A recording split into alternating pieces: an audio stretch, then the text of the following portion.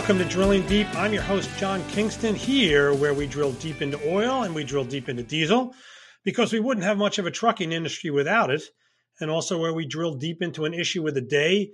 We're going to keep our diesel focus with our guest today. He's Mike Roth of the North American Council for Freight Efficiency, and he's going to talk about what 2020 brought in terms of gains for efficiency with a particular focus on diesel consumption. He'll be with us in a few minutes. I did a story this week for FreightWaves on the great commodity surge that has been gripping markets for several months now, depending on what time what kind of calendar you measure it against. It's 2 months, 3 months, 5 months, whatever. Truckers know it most vividly in the fact that the weekly Department of Energy Information Administration retail price has moved higher for 11 consecutive weeks. In the history of the series, going back to the early 90s, there have only been 3 other times with increases of 11 consecutive weeks or more. The record is 15. It may be a challenge to keep up the streak next week because a lot of the indicators this week were flat to down. But even if it moves up just 1/10 of a cent from its current level of $2.96.6, that's a 12-week streak, the third longest since the 90s. Oh, wait, let me correct that. That's not $2.96, that's $2.69.6. But in that story, what I found most notable in doing my research was a quote I had from Jeff Currie. He's the head of commodities at Goldman Sachs, and his pronouncements on the commodity markets are watched very closely. He did a podcast last month that got a lot of attention. I finally got around to listening to it this week in writing the story. It wasn't just about oil. It was about the whole range of commodities, agriculture, metals, and so on.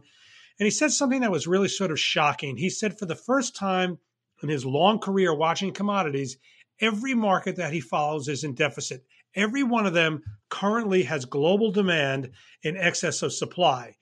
In some ways, it shouldn't be shocking. The weakness in a lot of commodity markets in recent years was then followed by a plummeting in demand in the spring as the pandemic took hold. That sort of combination has precedence in history, though maybe not without a pandemic, but it always results in significant cuts in capital expenditures to drill for oil, to dig for copper, to produce lumber. When markets start to come back, when the demand starts to come back, the end result is always that supply lags demand and you start to get a price increase. The problem getting out of that this time around is that the pandemic has slowed reaction times, and the capital that would normally flow into markets to respond to those increases just isn't going to come in at the same level it might have in the past. And on top of that, you've got another problem.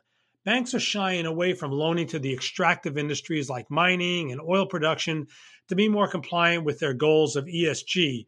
Those principles for environmental, social, and governance practices are not written in stone. There is nothing in them that says a bank can't loan to an oil drilling project.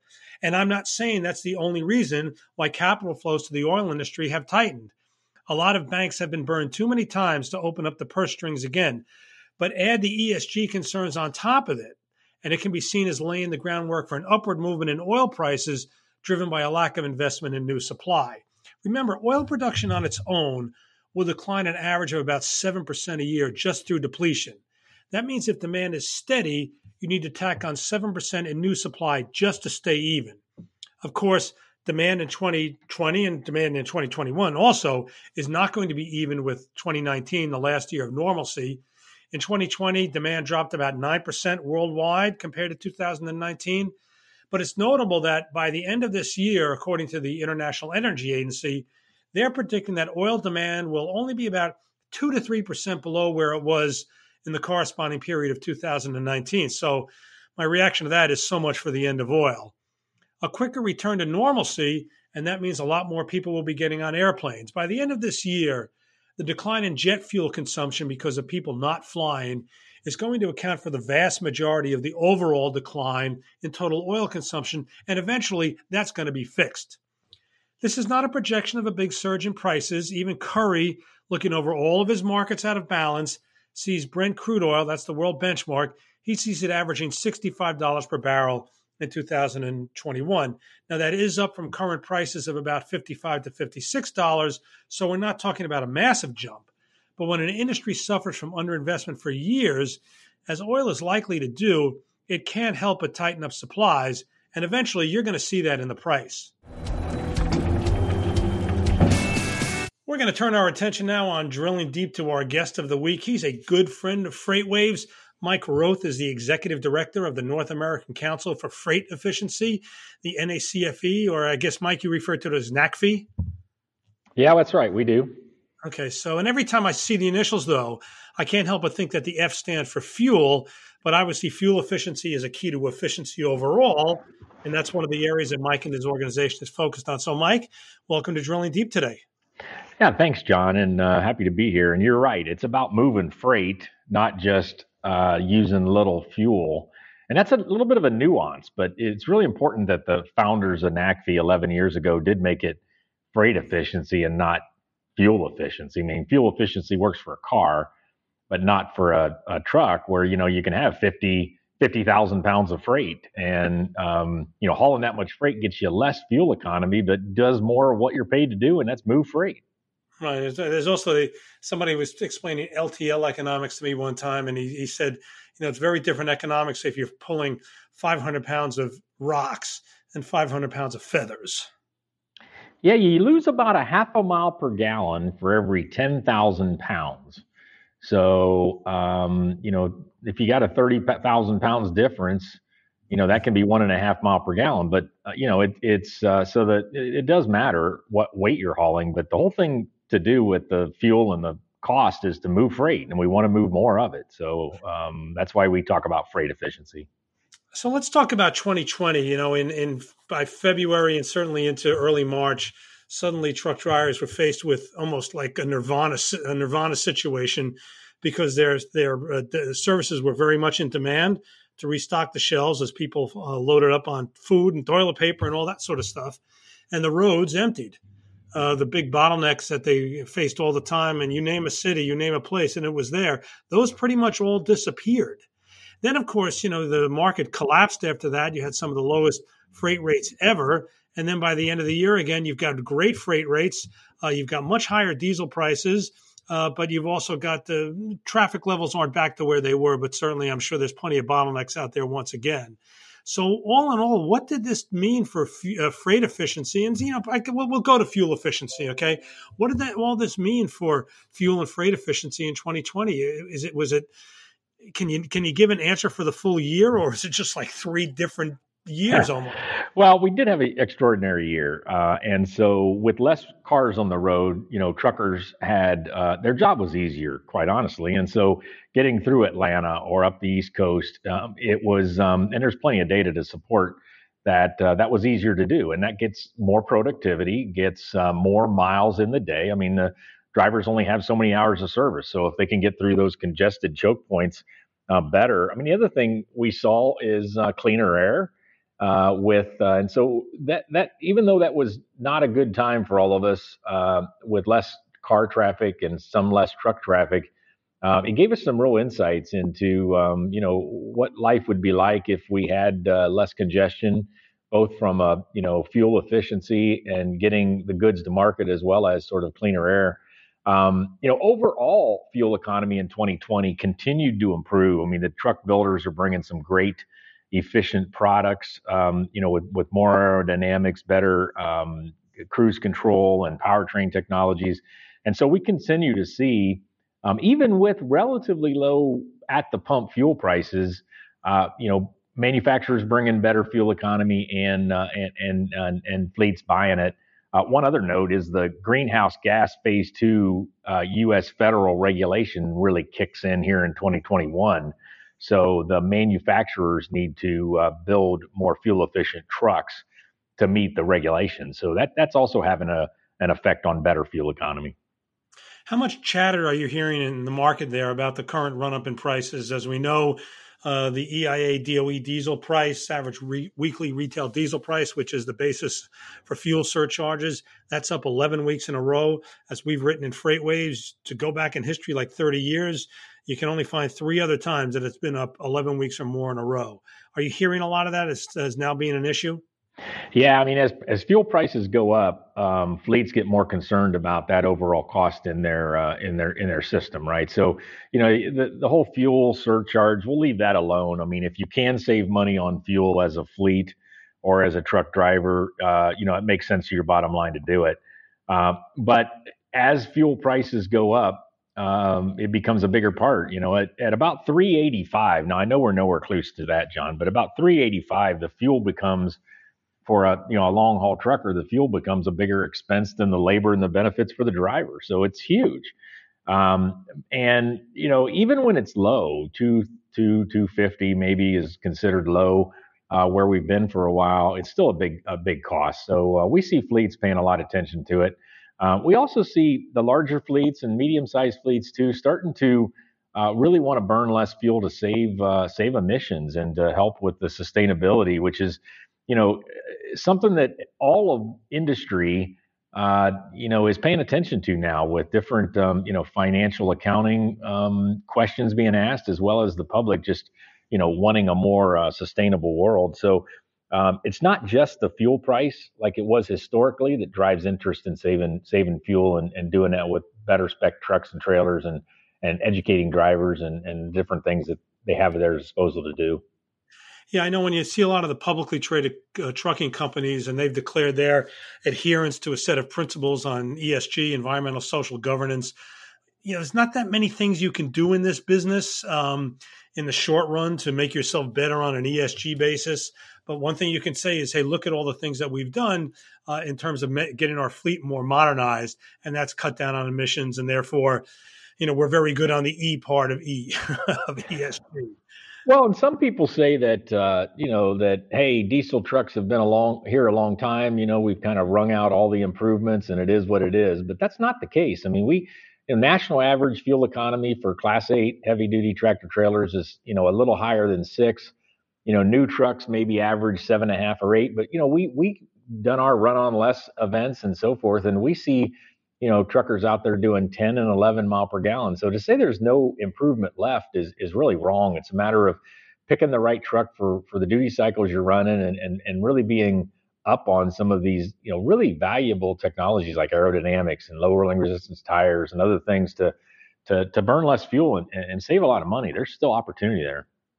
Yeah, the curve of opportunity, and really not just in trucking fuel efficiency, but really in almost any industry, it's amazing. We all know Moore's law and how that affects microprocessors, and it's not quite the same in fuel efficiency. But just when you get to a level, you think, boy, you just can't get any more than this. Somehow engineers find a way to get more of it. So let's talk about something you mentioned earlier in passing, but it's an event that you run or program you run that I've always found fascinating, which is the Run on Less. And of course, you had to make some changes in it this year, I assume, because of the pandemic. So how did it do in 2020? Maybe you can talk first about how it's structured and then also how it ran in this past year. Yeah, I love talking about Run on Less. We're an organization, we're nonprofit, unbiased, and we're about 11 years old. And after studying a lot of technologies that I've already mentioned in this podcast, we sat around and we said, okay, well, we know what the average is today, and we sort of have talked with fleets and so forth. But what would be the best of the best out there? I mean, who's out there with the best fuel economy? They have tractor trailer with a lot of the technologies. They have a great driver or a bunch of great drivers that are doing really well. And that's sort of born Run on Less. And so the first 2 runs were all diesel, one in 2017 and one in 2019. You can see all kinds of data and videos and interesting stuff on runonless.com. And what we found was that in long haul, 10.1 MPG is what 7 truckers did in the first run. One of them called it the most competitive, non-competitive event they'd ever been in. I mean, we weren't trying to compare each one. We were, because each one of them was a little different. And then in 19, it was about regional haul, which is a lot tougher. It's a growing part of our business, right, with LTL and private fleets and so forth, and dedicated parts of the for-hire market. More start and stops, more focus on getting the job done, get the driver home. Less focus really on fuel economy, but there, 10 trucks with some really big fleets ended up at 8.3 mile per gallon. And, many looked at that and said, wow, that's really good for regional. And so, that's just kind of where some of the best are doing. On the long haul, you said you got in excess of 10. Were they empty? Did you just make everybody empty so they're all on the same basis? No, I'm not saying maybe the easiest way to make them all on the same basis was to have the exact same weight in the trailer. Yeah, so that gets into one of the big challenges of Run on Less. Is it an engineering test where we control things and so forth, or do we make it more real world? And we decided on the latter. So it's real trucks, real freight, what they would normally be doing. But you bring up a great point. We don't want them gaming the system of driving, with an empty trailer, or even in a situation where they don't even haul a trailer just to get a high MPG. That goes against moving freight. So we recorded and we published, the payload they had in the truck across the whole thing, and that 10.1, they maybe ran a little lighter in their total GVW than the average, but not much. I mean, it was representative of real trucking. The other kind of funny thing is we hear all the time is, well, they go too slow and that's impractical, and so we measured their speed, and no, they really didn't. They had average speeds in the 53, 54 mile an hour range, which, when you think about all the start and stop congestion going through cities, that's a cruise speed in the 63, 64 miles speed, 65. So that's nowhere near slow, but that's exactly what we do with Run on Less is we try to put it in real context and make it real. And last week, or in the last couple of weeks, we've now announced what we're going to do here in 2021, and we're going to make Run on Less about electric trucks. So we're right now searching for 10 great examples of electric trucks in class 3 to class 8, and plan in September to do the run again, following these 10 electric trucks for 3 weeks, interviewing drivers, streaming data, really getting into how they're charging, et cetera. And really excited about that, John, for here in 2021. That's also on runonless.com. Well, it'll be very appropriate because when we spoke a few weeks ago, you said to me something to the effect of, given everything that happened in 2020, you really wouldn't have expected any kind of progress on the whole issue of electric trucks and hydrogen and how they come together, that whole sort of ecosystem. And yet you said there was a lot of progress and there was a lot of discussion, and, you were surprised at how much there was. What was kind of like the big takeaway from 2020 in terms of electric vehicles and or hydrogen vehicles? I mean, some people say they're really the same thing, but there's battery vehicles, then there's hydrogen vehicles where you're using a fuel cell to produce electricity to run the engine. So why was 2020 such a good year? Yeah, I call it a good year, and that more progress was made. I mean, I've been in this industry 35 years, John, and most of it's been in, product development, either at truck side, engine side, and so forth. And you think about, put yourself in charge of a truck engineering organization right now. And, there's a lot of demands. You're trying to create trucks that are lower cost and safe, and that drivers want to drive with the driver, attraction and retention challenges. You got the greenhouse gas rule, all kinds of projects and stuff you need to do around your truck brand and your truck products. And now we've got autonomy and electric trucks and connectivity, hydrogen, on and on. And so how those companies fund, resource, get people in place to make all those projects go while they're doing all those other projects is a real balancing act. And then you throw on top of that the pandemic, where these engineers can't even go to the office. They don't have their cost accountants and their reliability engineers and all of the people that they use to do this product development. They're no longer in the same building. They can't have design reviews and so forth. All that has to go virtual. The suppliers can't come. I mean, generally engineering organizations have suppliers that come and co-locate. All that had to be done virtually. And even to go to the manufacturing plants for things like building prototypes and early pilots. And so I expected a lot of engineering efforts to not come to a stop, but really be slowed down and challenged. They also had revenue issues, right? So they're trying to contain costs in their engineering organization. So kudos to all those companies out there, whether they're startups, to name a few, like a Nikola or a Tesla, you got BYD and others in the space, as well as all of the traditional folks. They made more progress on electric trucks in particular, and really a lot of these technologies than I think. And it's just a real good testament to the industry and our collaboration. Now, NACFE did come out with a report on hydrogen vehicles 2 or 3 weeks ago. You want to sum up what was in there? Yeah, so hydrogen has really been sort of a hot topic in the last 6 months, I'll say, and it in the research labs, it's always been, kind of the end game, right? If we can figure out hydrogen, it'll be, zero emission and really be a great thing. But it always comes with challenges. And the learning we had when we did that report, and is that battery electric trucks should be the first thing fleets look at when they're trying to, become zero emission away from diesels. They're very simple. You plug them in, power goes to the battery goes through power electronics and, onto the wheels and you go. Elegantly simple, I keep saying, the battery electric truck. As opposed to, or, other solutions like diesel electric hybrids or hydrogen electric trucks, which really is uses the hydrogen fuel cell as a range extender for an electric backbone of the truck. Those are more complex vehicles. They're higher. You think there'll be a higher cost, at least in the areas where you don't have a ton of battery. And so our biggest learning in studying hydrogen fuel cell electric trucks is they will be part of the solution. But if a battery truck will do the job, really, you should focus there first, and then only go to hydrogen or hybrids or other things if it can't get it done and give you the cost of ownership over time. You mentioned earlier in the podcast something about some new standards, some new emission standards that OEMs are going to be facing this year. Just in general, looking out to the Biden administration, what kind of stricter carbon mitigation rules do you think truckers are going to have to face, maybe truckers or truck manufacturers? And what's that going to do to fuel efficiency? Yeah, so first of all, the greenhouse gas phase 2 rule that I mentioned was an Obama level rule that went into place in 2016 that starts in 2021 through 2030.